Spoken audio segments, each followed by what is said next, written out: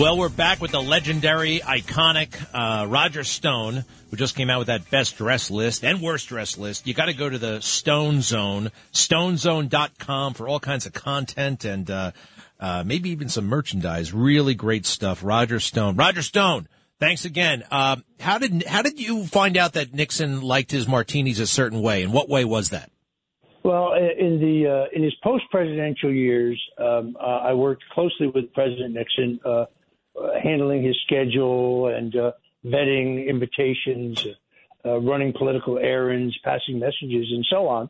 And Nixon himself was not very introspective. He was very, very forward-looking. It was very hard to get him to talk about the past. Eisenhower, Jack Kennedy, the attack on Caracas, the great events of his life, Joe McCarthy, except for when he had a couple cocktails. Then he became absolutely loquacious. And he calls his martini recipe the silver bullet. He would say, "Do you want a silver bullet?" This was originally in his townhouse on the Upper East Side, later out in Saddle River, New Jersey. I said, "Yes, sir, I'd love one." So here's the recipe. You take a bottle of olives. You drain the juice. You fill it with water. You shake it up. You drain the water. You fill it with dry vermouth. You put it in the refrigerator.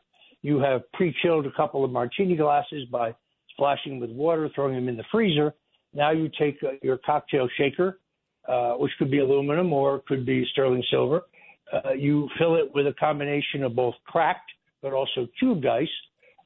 You pour in the suitable amount, in this case, of vodka, and you shake very, very, very aggressively. As Nixon would say, if there are not tiny shards of ice on the surface of the martini, well, that means you effed it up. And you pour it into your glass. You retrieve the bottle from the refrigerator. You drop in one or two marinated olives, and there you have Richard Nixon's silver bullet. And I said, "Wow, Mr. President, this is really great." He said, "Yeah, I got the recipe from Winston Churchill." Wow. Well, I'm glad the recipe is over because it's very tempting. I stopped drinking about 6 years ago, but boy, oh boy, that sounds really, really good. Hey, you mentioned the townhouse on the Upper East Side. I don't know if you know this, but listen to this, Roger. That townhouse was, I believe, on East 65th between 3rd and Lex. You know who else lived on East 65th between 3rd and Lex? 3 other presidents. Donald Trump lived there for a time. FDR lived there for many years, and General Grant lived there. So what is that? 1, 2, 3, 4 presidents on one block in New York City. Isn't that crazy? Did you know that? Really is. I did not know that. But then in Dallas on November 22nd, 1963, John Kennedy was there. That's one president. Lyndon Johnson was there. He became president.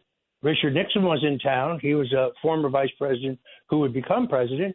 And George H.W. Bush just happened to be in town. Ooh. What are the odds on that? I did not know about George H.W. Bush. Hey, and maybe you can verify this for me. I heard that Nixon found out about Kennedy's death. So he flies out of Dallas, and Kennedy's not dead yet. He gets to LaGuardia, gets out, and some woman, he's in his car, and a woman is like flailing on the corner, and then she faints, and they get out to see what's wrong with her, and then she faints again. And she tells him, "Oh, Kennedy just died, and then I saw you." So she was totally traumatized. Is that a true story? How did Nixon find out about Kennedy? Do we know? That is all accurate. He then told the cab driver to turn on the radio, and he heard the report that Kennedy had been shot. It had not yet been verified that he was dead. By the time he got to his apartment building on Park Avenue, where he lived in the same building as. Oops. Oh, shoot. Did we lose him? The doorman said, "Oh, Mr. Vice President, I have terrible news. The president is dead." Nixon then went to his apartment, called J. Edgar Hoover, the head of the FBI, who, of course, he knew well, and said, "Tell me, Edgar, was it one of those right-wing nuts?" And Hoover said, "No, Dick, it was a communist," which is interesting because Lee Harvey Oswald had not yet been apprehended. Wow. Man, Roger Stone, you're amazing. The knowledge, the experience. And you know what? You're an expert, but you're a character, too, in the best way. You know, America's become so bland in so many ways, and you're out there. We appreciate you. Everybody's got to go to the Stone Zone. And get this, not to brag, Roger Stone, but I just got a text from you-know-who, the President of the United States, with a picture of your best dress list and my name circled, Greg. I think this is absolutely fantastic. Best to you and John Katz. NCR, I know who that is. Thank you. Thank you so much, Roger.